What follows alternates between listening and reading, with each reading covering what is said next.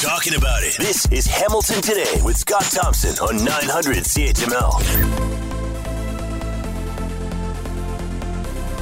Happy Friday at 900 CHML at 980 CFPL in London. Ted Michaels wrapping up the week. Another scorcher, another weekend coming up of conditions that if you don't like hot, humid weather, you're not going to like this weekend, quite frankly, because we're talking humidexes today of around maybe 35, 38 degrees. Not much respite tonight, and then some rain, which we need again by Sunday. Coming up on the program today, in a couple of minutes, we'll be talking about that telescope that is looking deep, and we mean deep, into the farthest galaxy. These numbers are absolutely mind-boggling, how deep this thing is going and how far into the galaxy this thing is taking a look at. So we're going to talk about that in a few minutes. Also coming up, because generally on a weekend we talk about gas prices. They sometimes go up, they sometimes go down. Well, gas is coming down this weekend. But don't wait until... See, this is the confusing part. And we got to talk to our guest about this. Why they're saying don't wait until Sunday. Fill up this weekend. So we're going to ask you, if you get a chance, to give us a shout later on. Are you paying attention to gas prices? Do you type of person that drives until you're on an E and then you think, okay, I've got to go and, I'll pay what I pay? How frustrating is it for you if you try to budget at home and try to figure out how much money you're going to be spending for gas? I mean, myself, I refuse with the car that I drive, and I could probably top it up if it's low, top it up and spend. I refuse to spend, and I know this is low for a lot of people, but probably mine to fill up is, depending on the situation, about $60. Normally, 45, 50. I refuse to go over 55. I'm not spending up to $60 to fill. I get 3/4 of a tank. Okay, so be it. Just a psychological thing with me. I don't want to pay that much. And I know there are some people. I saw one guy when I was in a car wash about a month and a half ago. He had one of those big trucks, and I nonchalantly asked him what it cost to fill that thing up, and he said about $200. So that's an awful lot of money. So we'll find out more about gas prices coming up. Also, talking about money, Pierre Poilievre, who seems to be always involved in some sort of controversy, could be facing a fine for not taking part in the upcoming third debate. So is this feeding into the image that he's been trying to project of, he's some sort of a renegade? Look at what I am, Canadians. I'm not what you expect in politicians and what you expect from the leader of the PCs. Will that backfire for him? We'll talk about that. Also, we just found out, as you heard moments ago, that from the U.S., that Steve Bannon has now been found basically guilty of charges laid against him, and he could be going to court. This is Steve Bannon, of course, who was the close personal friend of Donald Trump. Contempt of court charges is what he's been facing, and he's been charged with. So we'll hear more about that coming up a little bit later on. Major story that is breaking today. 2 of Canada's men's World Junior Hockey teams are now being investigated after the alleged group sex assault in 2003 and 2018. Now, we know about the one in 2018 that took place in London. And there were a lot of texts that have been put online that you can see what happened allegedly between the victim and one of the people who took part in that sexual assault. Well, now there's another one that's being investigated. That's in 2003, the World Junior Hockey team. And it's interesting, and I am not saying that these people were involved in this assault, but when you Google 2002, 2003 World Junior Hockey Team Canada and the names come up, boy, you will be surprised by some of those names that were on that team. Not saying they were involved, but it's just when you start to look at that, you go, okay, we'll see what happens there. So we'll hear more about that coming up, because clearly the message that has been sent by a lot of sports organizations about respect, about no meaning no, about, don't be a bystander, mentorship, all that. Apparently it's not being paid attention to. Also, coming up, the government of Ontario announced that it has a paid sick days program. It's been extended to March of next year. Now, it may sound good, but a coalition of healthcare workers doesn't see that as good news. We'll find out why. Online poll question today. Yesterday's question, in the light of what we talked about, the controversy at Hockey Canada, should the entire leadership group of the organization be replaced? 79% said yes, 21% said no. Today's question, the Twitter poll, 900CHML on Twitter, with a third of the CFL season now in the books, do you think the 1-5 Tiger Cats will make the playoffs? Yes or no? You can weigh in and vote. Still got time. Again, Twitter, 900CHML. And I will say, if the Tiger Cats make the playoffs, then I think that they will probably be in a crossover situation because the East, let's face it, is woeful. Woeful. And the Tiger Cats lost last night, a late game out in BC. If you missed it, 17-12. So now they come home to take on a whole bunch of Eastern opponents, which will probably, obviously, that will determine their season. So we'll have more on that. The online poll question today, as we say at 900CHML on Twitter. And it just continues to get worse. Now a hospital in Kitchener said it's postponing some elective surgeries, temporarily closing an operating room. 120 staff members have to stay home because of COVID. Grand River Hospital said that the affected employees, which is about 2% of the workforce, have either tested positive for COVID or have been exposed to someone who has. I know in the Hamilton area there's been a lot of talk because not necessarily of COVID, just because of staff shortages and funding, that a lot of surgeries have been postponed. So think of it that way. You're getting ready to go, and we all have to go. Well, most of us have had surgery at one point or another.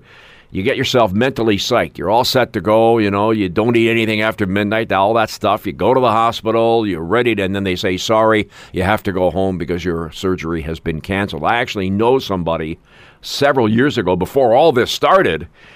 He was going in for some sort of corrective surgery, some heart surgery, which of course can be rather, it can be problematic. It can be scary. He was all set to go, got to the hospital in the morning, and then they said, sorry, you have to go home. How do you deal with that?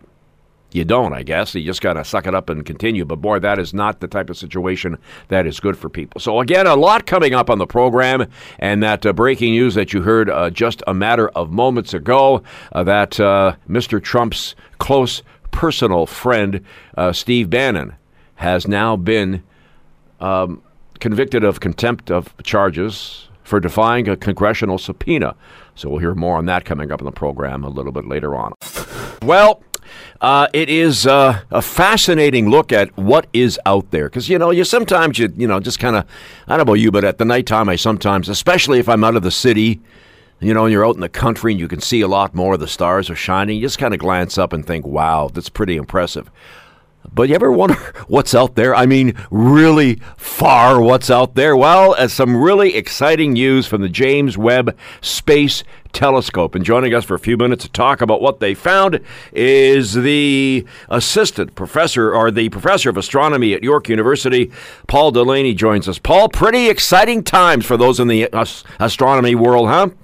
Hi, Ted. Yes, it's been a really great couple of weeks, and the surprises as well as the excitement continues to roll. So let's talk about this first of all, because I understand that this thing found out, it obviously looked deep, and I mean deep into the solar system, into the galaxy.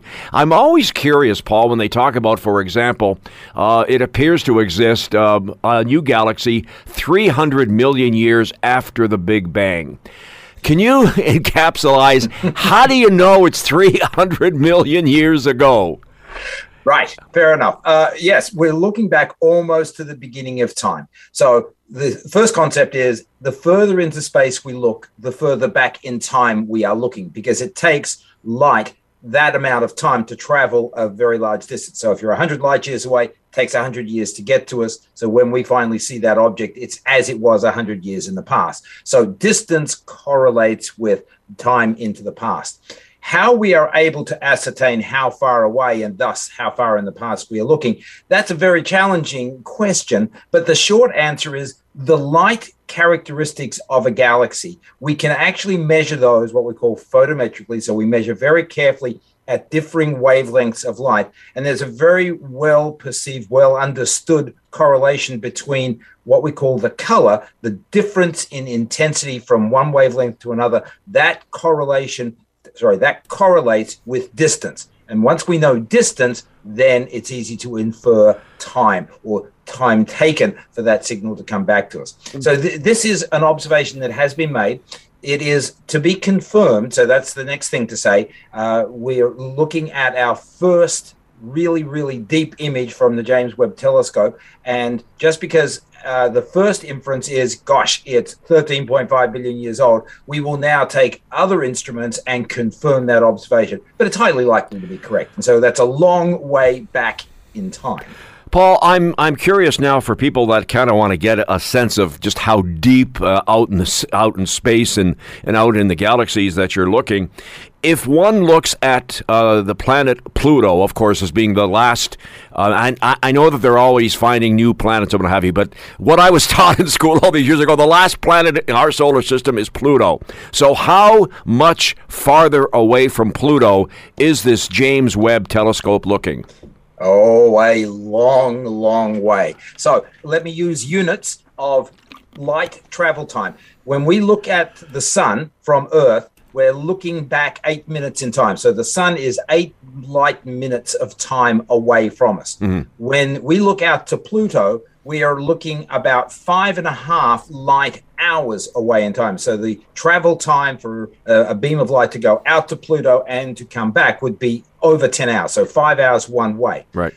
We are talking about this galaxy that the James Webb Telescope has seen. We're not talking hours, days, weeks, or months. We're talking 13.5 billion years of light travel time. So absolutely blows Pluto and anything else in the nearby universe completely out of the water. It is so far away compared to anything that you and I normally can appreciate. I cannot wrap my head around that figure, Paul. That's mind-boggling. It's huge. No question in the world about it. Astronomers get a little blasé, shall I say, when we talk about distances. You know, when we look across our own Milky Way galaxy, that's like 100,000 light years traveling at the speed of light, which is like 7.5 times around the Earth's equator in 1 second. So 100,000 light years is just the diameter of our local pool of stars, the Milky Way galaxy. This galaxy that James Webb has seen, as I indicated, is 13.5 billion years old, meaning we are looking at it as it was only 300 million years old. The universe was only 300 million years old when this galaxy started sending us light. So it's quite phenomenal. And this is what we wanted from James Webb. We wanted to be able to see back to the cusp of time, to be able to see how stars and galaxies were forming for the very first time. And we're beginning to glimpse that already, because this was a bit of a surprise. We weren't looking for this, but obviously James Webb is well tuned to the task. You know, I'm sitting here, you're talking about how far out that. God, I feel so insignificant here, Paul, just talking about this. This is amazing. Well, it is. And it, as I say, it's what we wanted as astronomers to be able to do. We have been waiting for James Webb's results for 10 to 20 years now. And literally within the first few weeks of their observing capabilities, we're beginning to see this far back in time. So it bodes really well for answering some of these fundamental cosmological questions over the coming weeks, months, and years. And what's amazing, just before we wrap up, Paul, is we've seen, or at least I've seen some of the pictures that have been shown from the Webb telescope. What's amazing me is some of the colors that are coming back from way, way, way out there in space. Well, the colors are very beautiful, but I, without bursting your bubble, some of those colors are what we call color enhanced. Okay. The James Webb Telescope is looking at what we call the infrared, the heat end of the spectrum. Right. And that doesn't translate well for your eye. So we do color it a little bit based upon, educated guesses about what it would look like if we were really there. So, yeah, the images are spectacular. They're crisp, they're clean, but the colors might be a little bit fake.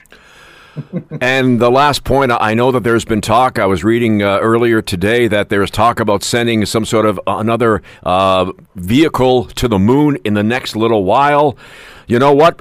Big deal, Paul. They're going to the moon. They're not going 13 billion years out there. I just thought I'd throw that out there.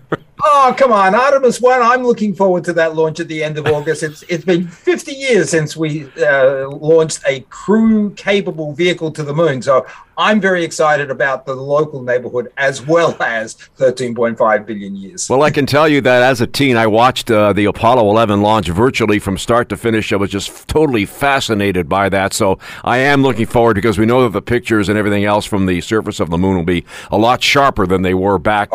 Absolutely, yes. Back in 1969, of course, we just had the anniversary of that. The professor of astronomy at York University, Paul Delaney, thank you for this. Much appreciated. A fascinating look at, what exactly is out there. What's scary, Paul? Maybe there's somebody out there who looks like me who's looking back at me.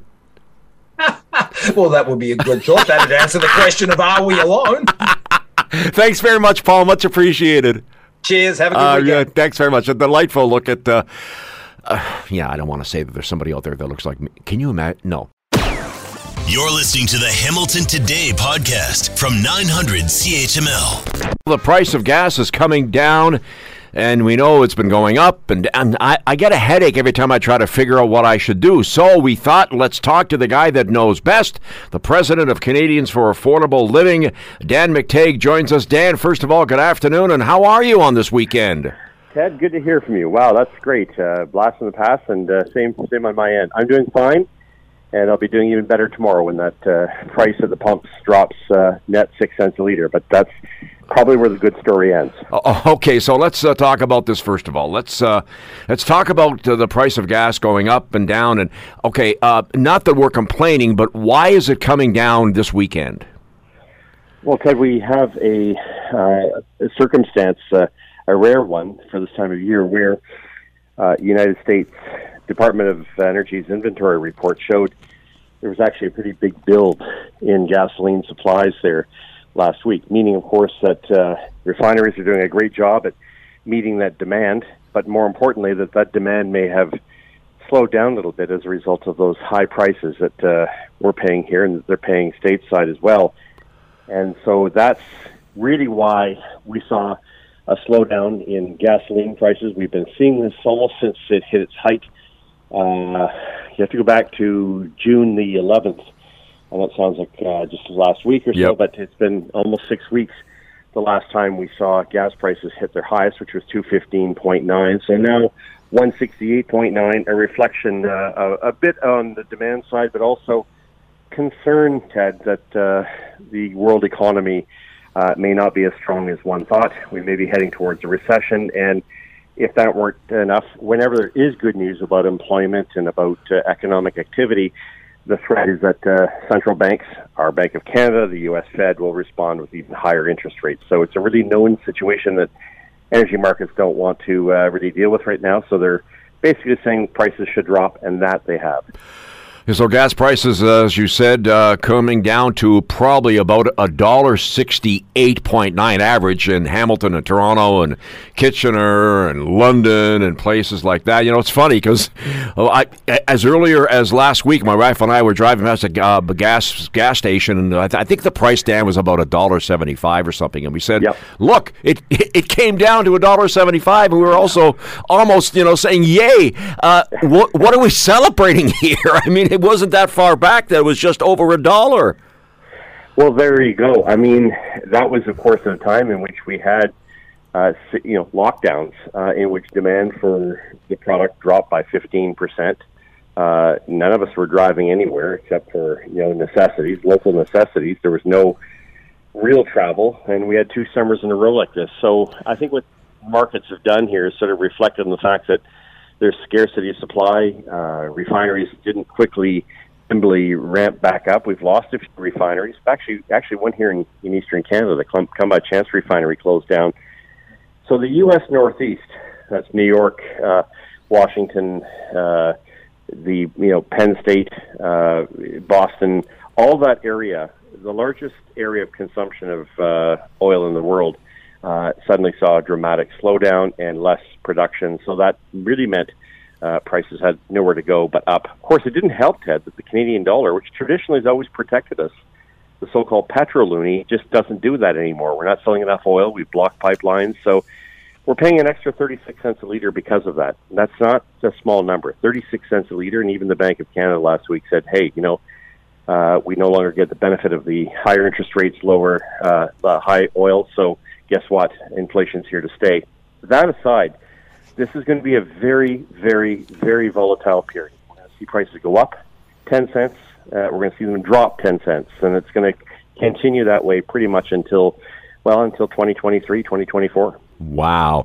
I was going to ask, is it, and it seemed when all this started way back when, back in the end of February, when the situation between Russia and Ukraine started, and everybody was pointing the finger at Putin saying this is why gas prices are going up. Is that too simplistic now, several months, if you will, down the road from the start of that event? Well, Ted, punch in driving.ca. My good friend David Booth, who I worked with in my days public relations for Toyota Canada going back 20 years, an interview with me back in end of 2019, early 2020. I said by the 2022, we're likely looking at $2 a liter. And I sort of plotted out how that would happen. Wow. Of course, the weakness in the Canadian dollar was one, but the federal government adding taxes, more carbon taxes, and regulations, which are having the effect of really driving up the cost of everything, not just fuel, would eventually bring us to this point. And so, I think we're at that stage now where, we either have to get, as my grandfather would have said, fish or cut bait. Yep. We've got a government in Ottawa that says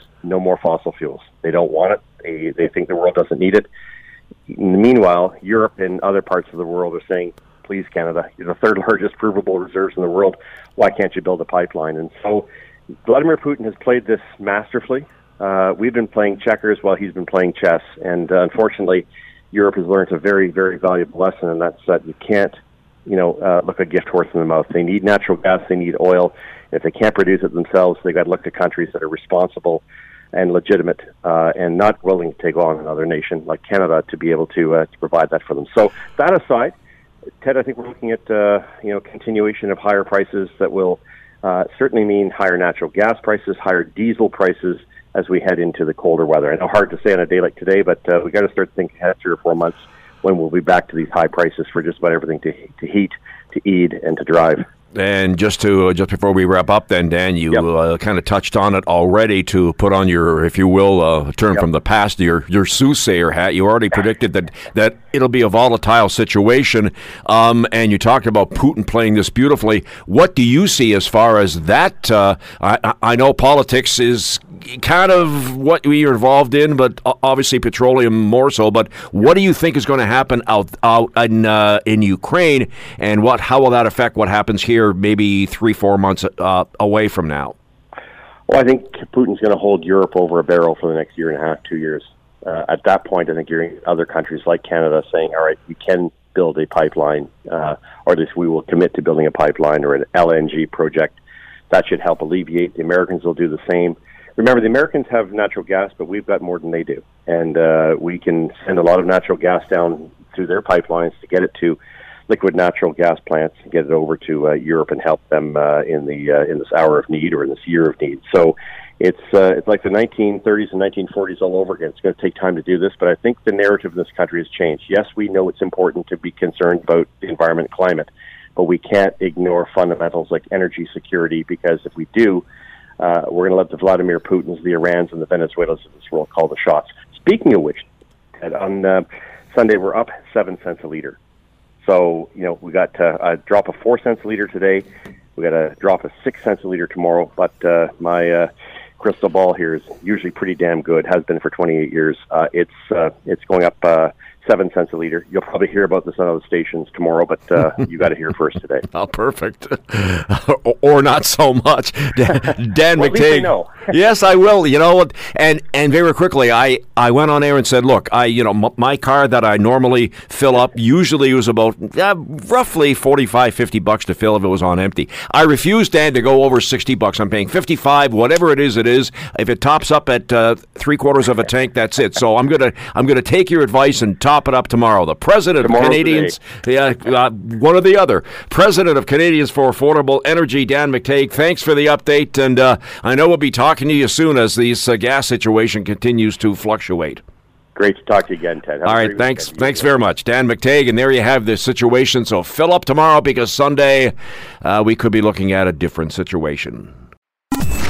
When there's an issue, Scott is all in on getting to the heart of it. This is Hamilton Today with Scott Thompson on Hamilton's News Today's Talk 900 CHML. The story came down about 3 o'clock this afternoon. You heard the breaking news that Steve Bannon has been found guilty on 2 charges of contempt of Congress. And a guy who, in the summertime, generally you would think things have calmed down, but the global Washington correspondent Reggie Cecchini joins us. Reggie, at the very least, we're not really searching for news, are we?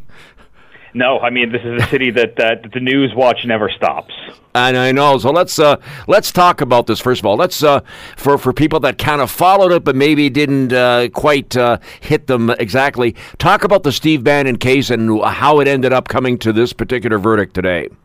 So essentially what we had was Steve Bannon, a former chief strategist to the former president, was subpoenaed by the January 6th committee to not only appear and testify, but also to produce a significant number of documents. And they gave him a time frame to do that. And when he failed to follow through on either of those, the charge of contempt of Congress was ultimately laid and eventually found itself into a courtroom. It went to court earlier this week. It was a fairly rapid case, and that jury decision came down earlier today, as you mentioned. But what's kind of important to think about here is a guilty verdict on a contempt of Congress charge in the United States is incredibly rare, and I believe it's been more than half a century since this kind of a verdict was handed down to somebody, because oftentimes it doesn't make it through to this point.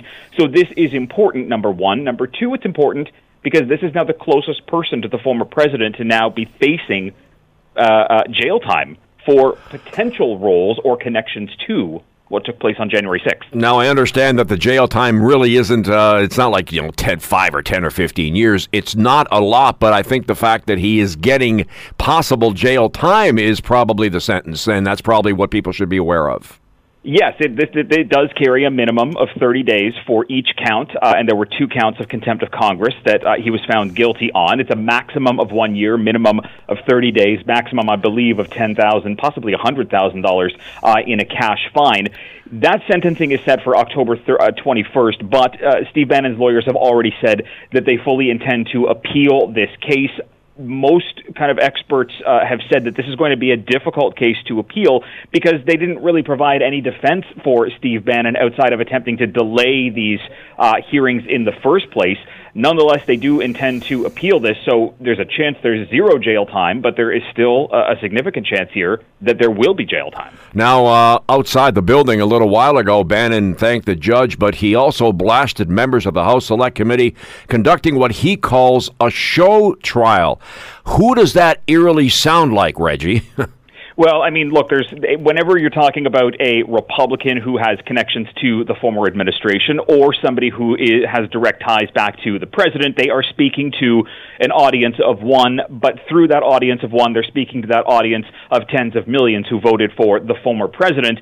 But it is worth pointing out, going beyond Steve Bannon, going beyond this guilty verdict today, these January 6th hearings that took place throughout the last several weeks and will kick up again later this fall are making a difference. 40% of Republicans say that they're watching, 55% of independents say that they are watching, and 50% of this country feels that charges should be laid against the former president. So whether or not Steve Bannon or the former president or Republicans say that this is a witch hunt or a sham trial, it's a trial that is making a difference, and that difference was seen today with a guilty verdict for contempt of Congress. And yet we shouldn't be surprised, I know, that every network that you would click last night, ABC and PBS and all the networks were showing that the hearing last night, Reggie, except for one, Fox News, and they issued kind of a statement. Should we be surprised that Fox News chose not to televise those hearings?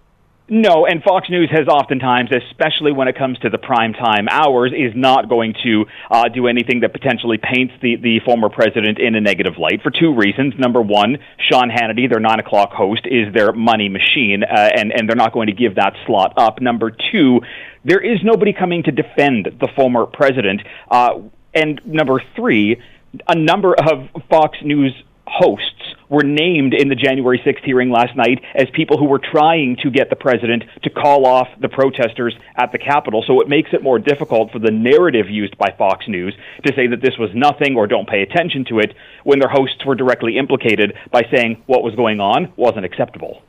You know, you're not old enough to actually have lived through this. I did.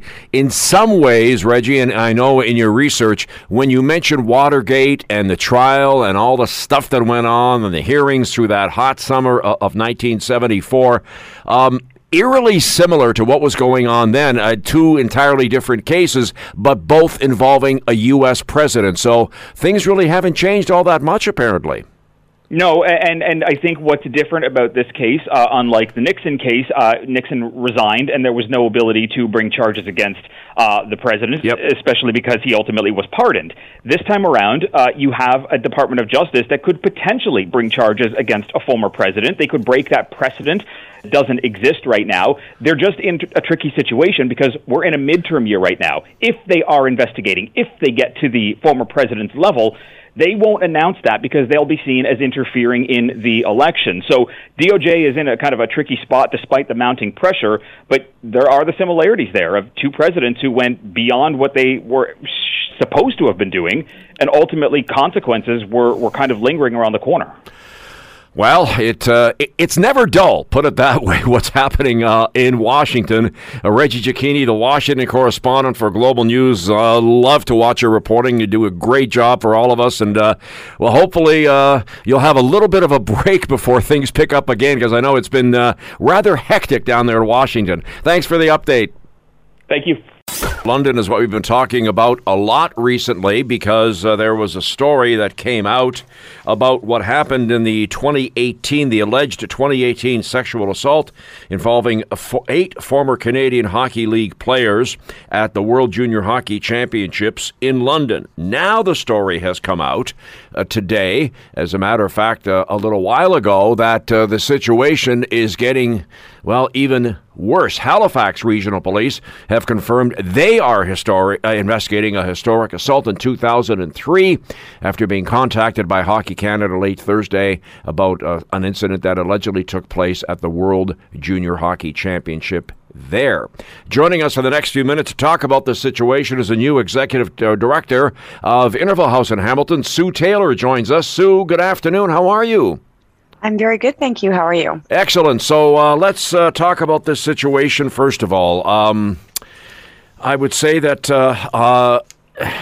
unfortunately, Sue, it seems like we're not really surprised because I would suspect that even more of these stories are coming out, which tells me that a lot of what the great programs that you and Interval House have done now and in the past with the mentorship program and be a bystander program and everything else, the message doesn't appear to be getting through. Well, I think what we see happening now is that people are coming forward, survivors are coming forward, and their voices are going to be heard. There is strength in numbers, and I think that we're seeing that. There's a platform right now where people are coming forward, and I personally am eager to hear and support survivors. So let's talk about this situation. When you first heard about the situation in London that allegedly happened in 2018, were you surprised at all by what you had heard? I'm going to be honest with you. Yep. I wasn't surprised. Oh, boy. And I'm not surprised because I work in the field, and we have a shelter system that is full of survivors of sexual violence and gender-based violence. The stats alone are shocking. Over 2/3 of Canadian adults can't even define consent. So if as adults we cannot define consent, how are we supporting our youth? So I'm not surprised. You know, you bring up that 2/3 of adults in Canada can't even confirm or talk about or know what consent is. There's an old expression that's still holds true today. No means no. I don't understand. That figure to me is very, very upsetting. The fact that 2/3 of Canadians really don't know what no means. Absolutely. And one of our roles, because I work in the shelter system, and I've always believed that you could build another shelter and I can fill it. I don't want to fill shelters anymore. I want to prevent. And the way we prevent is by working with youth, boys, men, and allies. We raise awareness and we teach.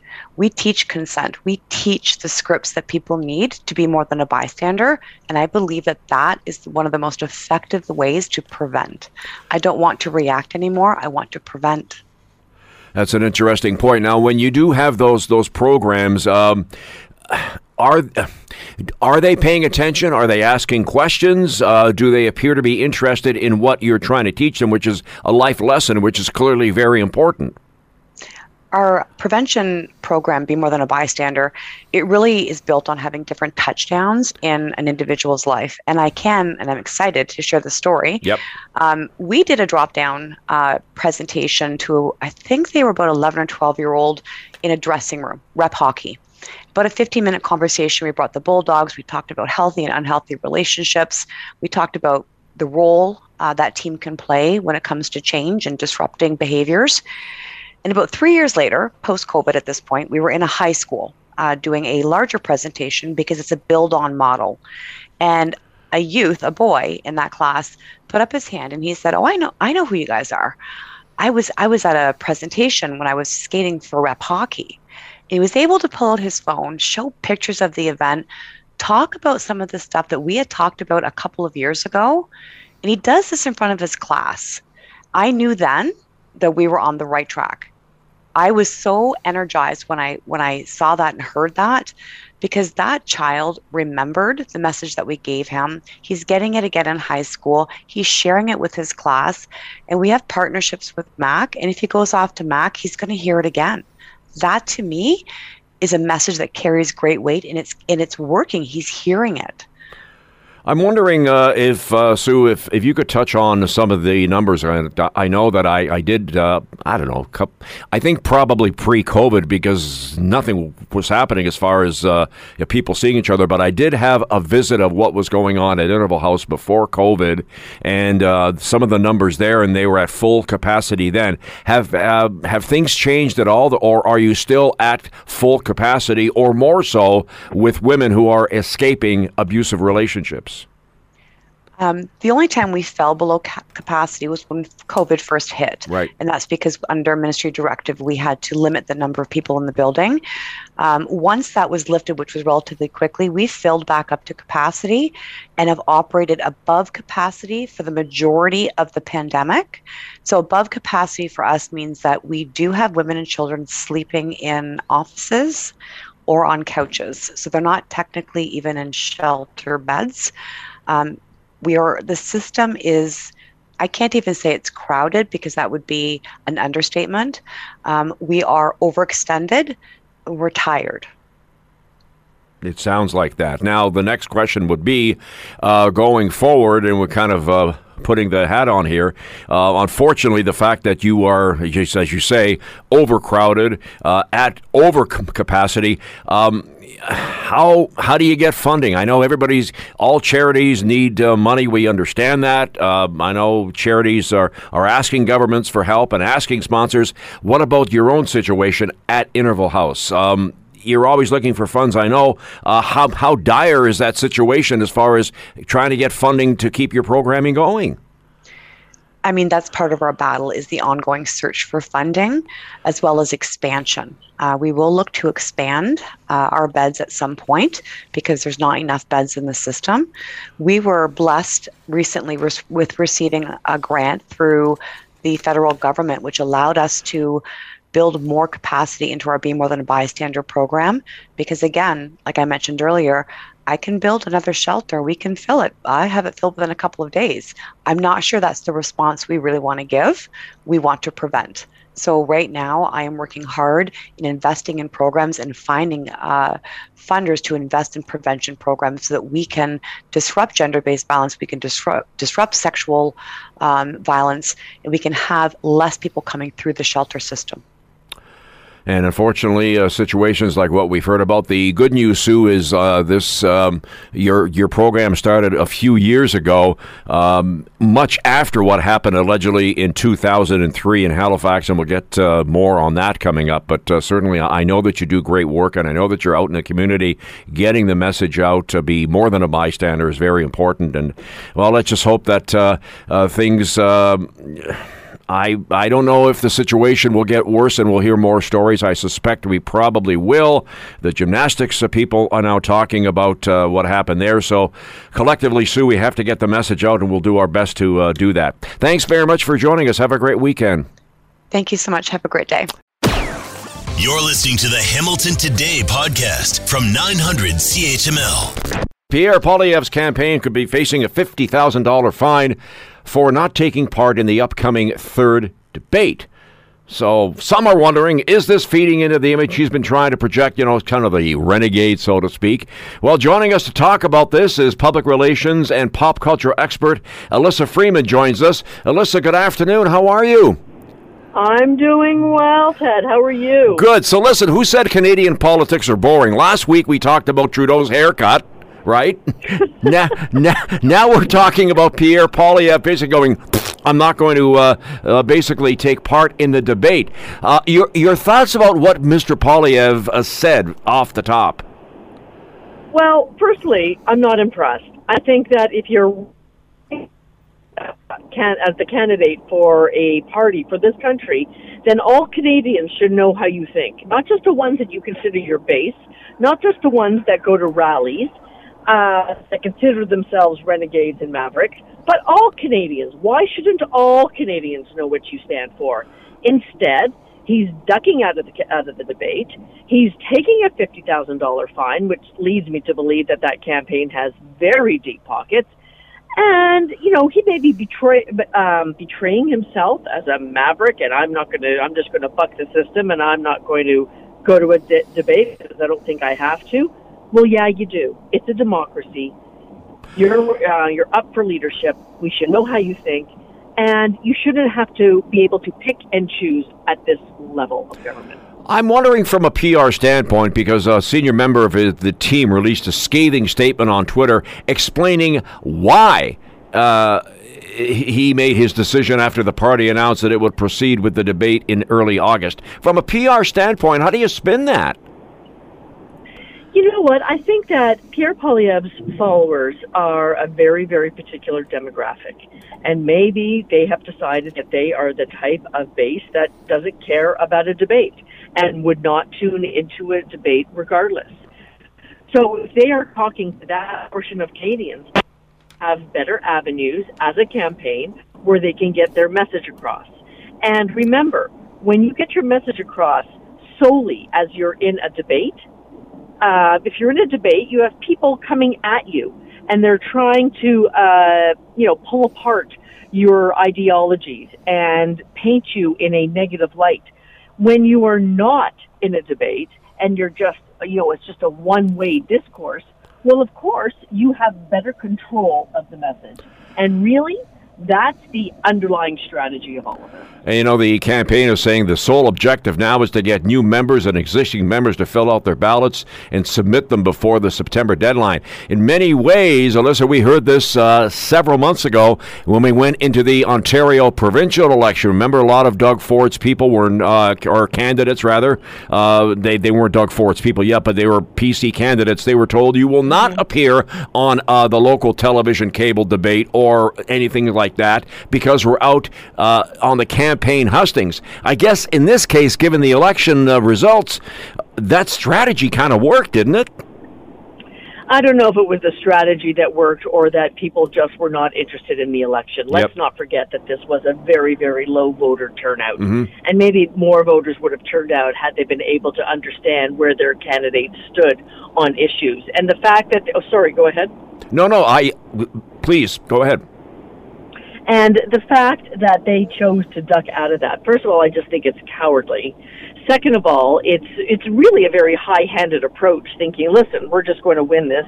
Let's not screw it up in any way, shape, or form. And part of that is making sure that we don't make a verbal or narrative misstep. So how do you control the narrative? You control the narrative by not getting out there and not, sort of competing or going against your other people running in the riding, so that they can't pull apart your ideologies and or your reputation. So some may look at it as sort of a bit of a duck and cover and let's just do what we need to do to win the election. But come on, is that what really serves Canadians and Ontarians? Is that really the way that we should be running our leadership conventions and keeping our candidates hidden so they can only say what they want to say and not make them, the target of any criticism? I think that that's not the way that we want to run things. I'm, looking down the road, curious that should Mr. Poilievre win, and of course this is really looking down the road, and he becomes a leader of the federal Progressive Conservatives, if there comes time for a debate, a national leaders debate between Poilievre and Trudeau and Jagmeet Singh and other people, I would hope that as people would say on this one, yes, you do have to take part. I would hope so, too. I would think that it would be a huge slap in the face to the electoral process not to appear as a part of an all-candidates debate. I mean, we have seen some of those shenanigans to date, but I would think that, you know what? Man up. Show us what you're made of. If you think you can be the leader of this country, we need to know how you stack up against the other candidates. So it would be interesting to see if they pulled that same strategy on the federal election level. I would certainly hope not, because I think that says, some things more negative than it does positive about the party and the person they chose as leader. Alyssa Freeman, thank you for the update. Fascinating look at what's going on in politics, because I got to tell you, as a journalist, semi-retired, but still somebody who has a yen for politics, my first question for Poilievre would be, what do you have to hide? Why aren't you taking part in this? So we'll see what happens. Alyssa, have yourself a great weekend. Thanks for this. And thank you. You too, Ted. If Scott Thompson isn't satisfied with an answer, he'll delve into the issue until he is. You're listening to Hamilton Today with Scott Thompson on Hamilton's News Today's Talk 900 CHML. The government of Ontario has announced its paid sick programs is being extended until May 31st of 2023. May sound good on paper, but to some, a coalition of healthcare workers don't see this as good news. The Decent Working Health Network said the worker income protection benefit is not the comprehensive paid sick days that are needed to address the crisis in Canada. Joining us is a general pediatrician based in Toronto and a member of the Decent Work Health Network. Daniel Beerstone joins us. Daniel, first of all, good afternoon. Happy Friday. Good afternoon. You too. How are you? Good. So let's talk about this now. Off the top, we should say that the extension, we say, lasts until March 31st, another 8 months. Eligible workers will continue to get up to $200 a day for up to 3 days if they need to get tested, vaccinated, get booster shots, self-isolate, or care for a family member who is ill from COVID. So having said all that, talk about some of the concerns that you and your organization have about that.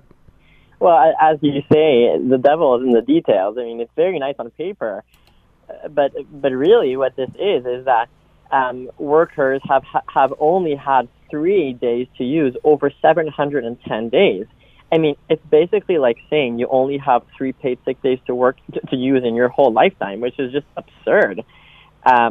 What is needed, I mean, first of all, 3 paid sick days were always inadequate. Just the fact that when you have COVID, you have to isolate for 5 days. So if you're someone who has precarious work and a missed day of work means you may fail to pay your rent or to put food on the table, 3 paid sick days were never adequate. But the idea that you would not have some sort of annual number of paid sick days is just absurd. And now we know that people who have had COVID can get reinfected with COVID. So the whole idea that the government has workers back, as the Minister of Labour had said, is just completely disingenuous and absurd. So what would the next step be from your group? What would you like to see when you hopefully have a conversation at some point with the health minister or the government as a whole? Yeah, I mean, our demand is the same demand that we've made throughout the pandemic, which has been 10 permanent universal paid sick days annually for all workers. Because that is really what is needed for workers to be able to afford to take time off when they're sick, to afford to not send their children to childcare when their children are sick, to afford to attend preventative medical appointments, to get COVID vaccines, to get their children vaccinated, and we can continue talking about, you know, the really crucial benefits of paid sick leave. We mentioned off the top that you're a general pediatrician based in Toronto, Daniel. I'm curious from what you have experienced with patients and with families and things like that. Is COVID still maybe not as running rampant as it was before, but I know that there is still concern about yet another variant coming in the fall. We've kind of been given a heads up. Should people still not let their guard down? So it's interesting that you mentioned that. I mean, I also work in a hospital in the GTA. I would say that over the past couple of weeks, we have seen much more COVID, much more children presenting with COVID-related illnesses. So absolutely, we should not be letting our guards down right this moment specifically. But the other thing that's been striking is just the resurgence of what we might call normal or garden variety respiratory illnesses. Viruses that we typically see mainly in the winter months have reached such skyrocketing levels over the past few weeks, really unprecedented for this time of year. And so when you think of the benefit of paid sick days, it goes far beyond COVID. It's to reduce the transmission of all kinds of infectious disease that can make kids quite sick, especially, you know, kids who go to daycare get 8 to 10 colds a day, or even more.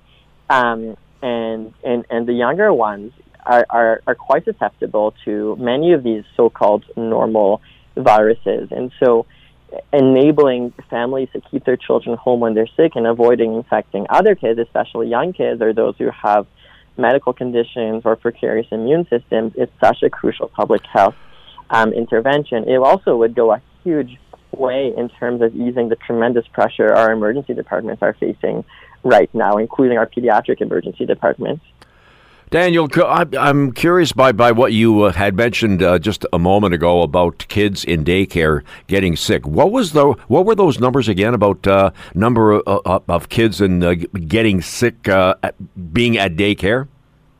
So, I mean, often a number that's cited is most children will get at least 8 to 10 viral infections a year. But right. In my experience, I think the number is much greater than that. Wow. I mean, I think many kids in daycare, my youngest is not in daycare, but I have older children who are at school. I would say we've had viruses almost every 2 weeks. It's just a never-ending cycle of a runny nose and a cough, which for many kids is not a big deal. But for some kids do get quite sick with viral infections needing hospitalization or even ICU stay in some cases. And so it is important. I think COVID has taught us that there are public health measures that we can do to reduce the transmission of these viruses. And paid sick leave, as I said, is one very crucial measure among others, such as masking, for example. Now, Daniel, I know that parents always, especially moms, I'm not trying to be sexist here, but moms have instincts. They have gut instincts all the time. Their kid's not doing well. If a child gets cold, sneezing, coughing, says his throat or her throat hurts, feverish, should that set off the alarm bells that maybe the parent should do the COVID testing on the child, no matter how young they are? I mean, I think difficult, of course, to provide medical advice over radio, but I think as a rule of thumb, of course, access has been a key issue in terms of accessing COVID tests. But in general, given the numbers, I think it is prudent for anybody in the population to be doing at least a rapid COVID test if available to them at the sign of any symptoms. predominantly to know whether they should be isolating and reduce the risk of transmitting COVID-19 to others who may be more susceptible or more vulnerable. Daniel Beerstone, general pediatrician in Toronto, member of the Decent Work and Health Network. I know this has been a battle that has been waged with the government for quite some time, obviously during COVID. Hopefully you'll have some more successful news with this campaign down the road. Have a great, healthy, and safe weekend. Thank you. You too as well. Thanks for inviting me. There you have it, the update on what's happening with the Decent Work Health Network and getting more sick days for parents to be able to take time off when their little ones get sick. Hopefully that will be able to be the case down the road. You're listening to the Hamilton Today podcast from 900 CHML. Well, how do you talk to your kids about cybersecurity and smart decisions online? It's a conversation that I know we've been having for the last little while. How can a family manage cybersecurity? Is it not just about the kids being safe? Sometimes us older folks can learn from the young people as well. Carmi Levy, technology analyst and journalist, weighs in on this topic because nobody better to talk to than cyber safety and cybersecurity. Carmi, first of all, good afternoon. Is it a nice steamy weekend for you? Oh, goodness, is it ever. A typical Southern Ontario weekend. I will not complain because being Canadian, I remember full well what it's like in the middle of winter, so we'll take whatever summer we can get. So let's talk about this now. Some of the numbers have come out from a new survey reveals that parents of kids are under the age of 18 are overly trusting of their children using devices. Does that set off a kind of a warning bell for you, Carmi? It absolutely does. It really shows. And this echoes and mimics my own experience within my own peer group, other parents of kids all around the same age, where, the common refrain is, well, my kid knows more about technology than I do. So, I just hand them the iPhone, the smartphone, the iPad, whatever, and let them do their thing. And that's when alarm bells go off in my head, because parents, you don't have to be a technology wizard, and you certainly don't have to be better at technology in order to help your child navigate the digital world. In fact, it's not a prerequisite to be a tech expert, because the right behaviors have nothing to do with technology, everything to do with what we were raised to believe long before technology even became a thing. And so this whole parents throwing up their hands because they don't think that they have a role to play because they're not tech experts, let's dispense with that right now. That should never be the case. Parents should never back away and let their kids lead. You're a parent, you lead. Some of the other numbers that came out in this survey, a majority of parents, 69%, say they trust their children to browse the internet unmonitored, despite over 3/4 of all Canadian adults believing kids are somewhat likely to give their family members' personal information away. We've been talking about this, Carmi, for the last several years. Clearly, nothing's changed.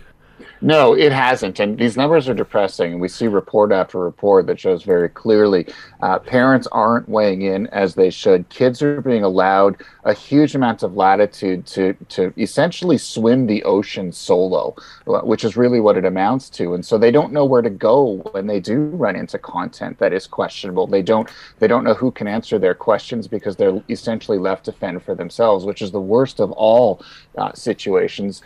Kids need to know that they can trust mom and dad or some other trusted adult who is there regardless. And it's not that parents can stand over a child's shoulder all the time. This isn't about parents monitoring their kids' online behaviors.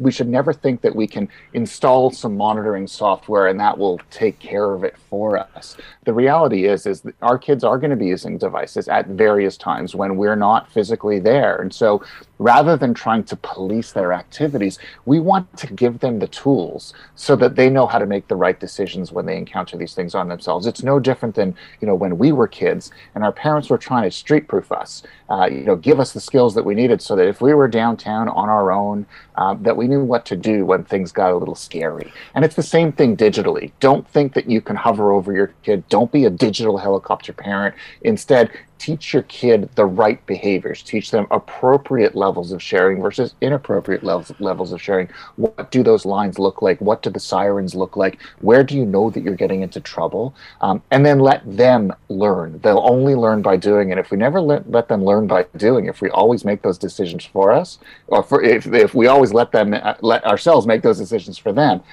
they'll never have a chance to build those skills on their own. And so we do have to learn how to let go a little bit after we've given them those skills. Now, on the other hand, though, Carmi, I'm going to sound like a crusty old guy here, and I don't care because that's what I am.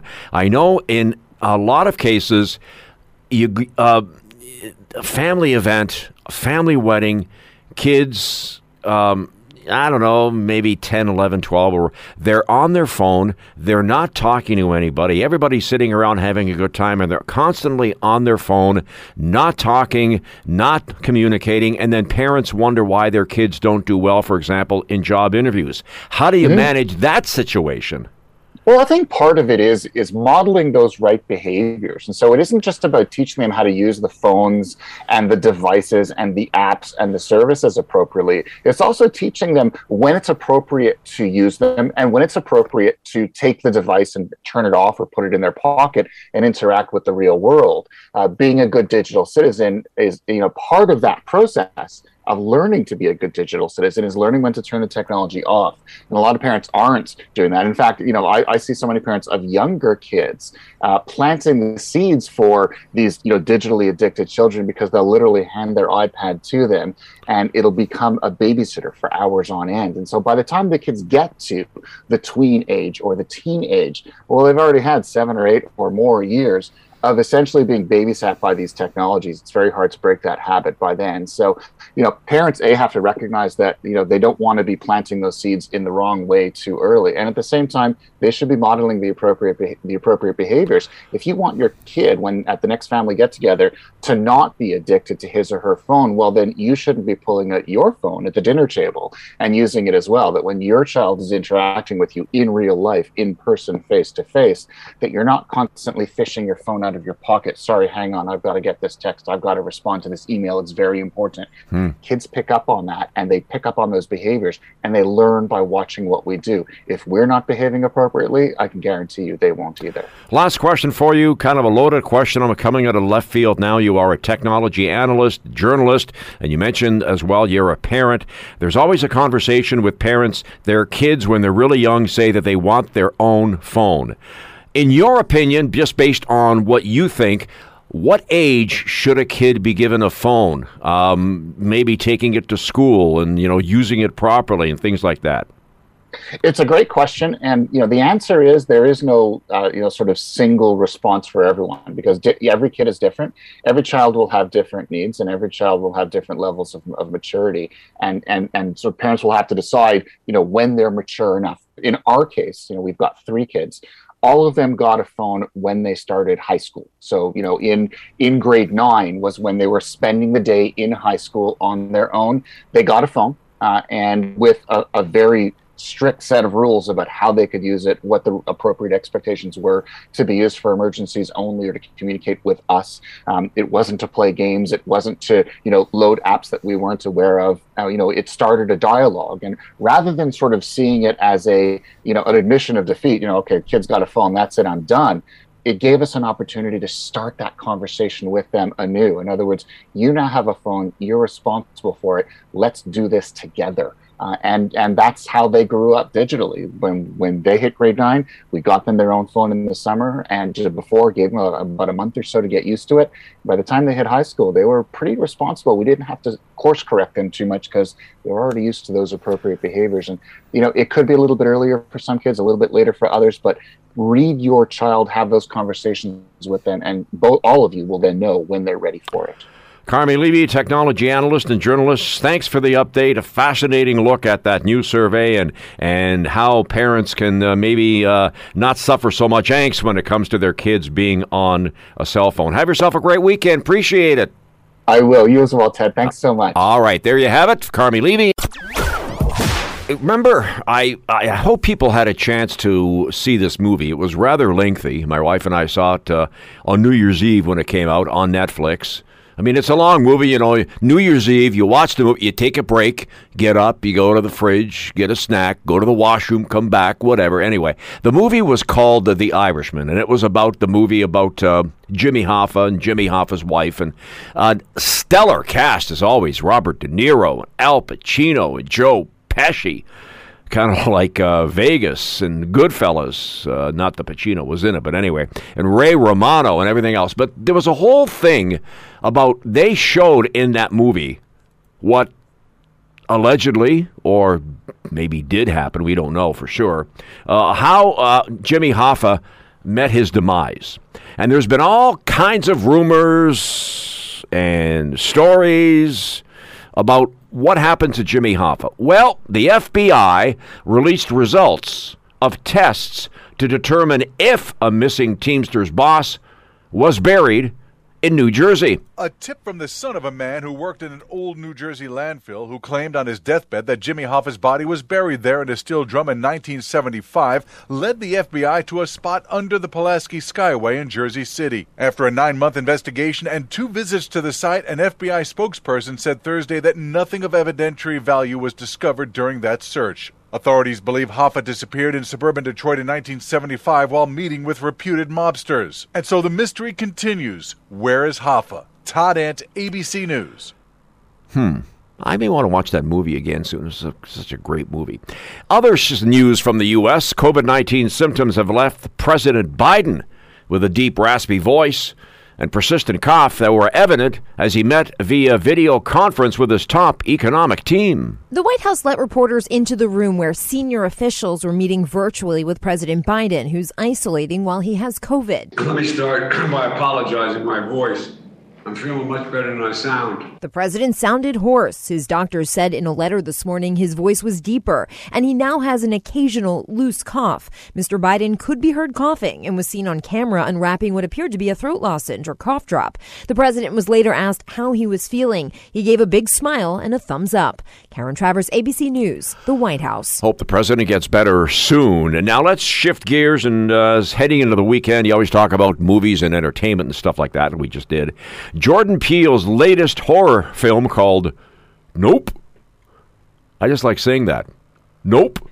Opens in theaters today. Here we go. Expectations are high for Nope, writer-director Jordan Peele's latest, opening Friday. Pundits are forecasting a $45 to $55 million debut for the sci-fi/horror flick. They know where we are. That's less than the $71 million bow of 2019's Us, but more than Peele's Oscar-winning Get Out in 2017. Both of those films ultimately earned around $175 million domestically. Based on reviews so far, look for Nope to likely open at the high end of forecasts.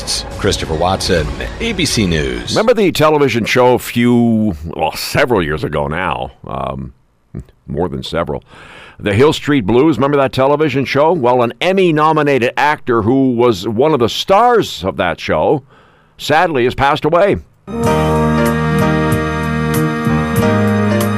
His name, Taurine Black. TV viewers in the 1980s will remember him as the streetwise detective Neil Washington on Hill Street Blues. He was there throughout the show's run, and his work earned him an Emmy nomination for Best Supporting Actor in 1981. He was also in Sanford & Son, What's Happening, Good Times, and Taxi. Black has died at the age of 82 after a brief illness. Black had 2 biological sons and adopted 11 children. In 1989, President George H.W. Bush named him a national spokesman for adoption.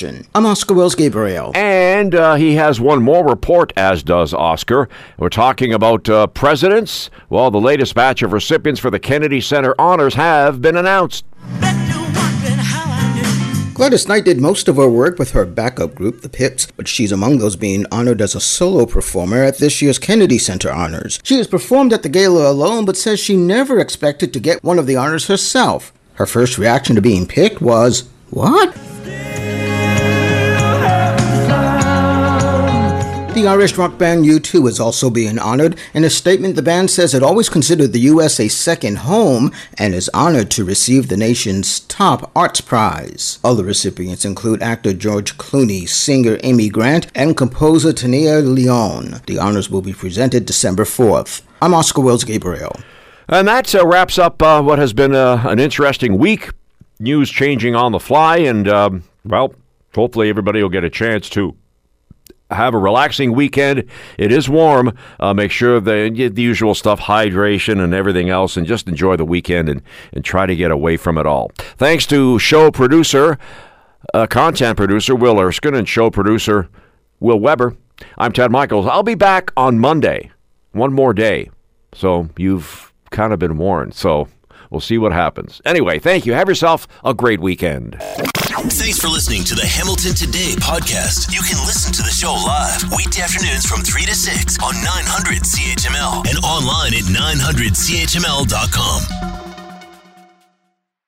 Hi, it's Shauna, and I might be a bad parent because my kids think French fries are vegetables. Hey, it's Ryan, and I might be a bad parent because I went out for wings when my wife was in the hospital after giving birth. Johnny here. I might be a bad parent because in my house, the tooth fairy gives pocket change. But we're not alone. Len emailed us and said his 6-year-old daughter's Tarzan moment going from love seat to lazy boy by curtains made him more proud than any dance recital. And Andy left his 2-year-old at the rink. All right, guys, I'm sure we're not alone. Like Andy's kid. For stories and confessions like this, make sure you check out our podcast. It's called Bad Parents, and it's available wherever you get your podcasts. I left a glove at the rink.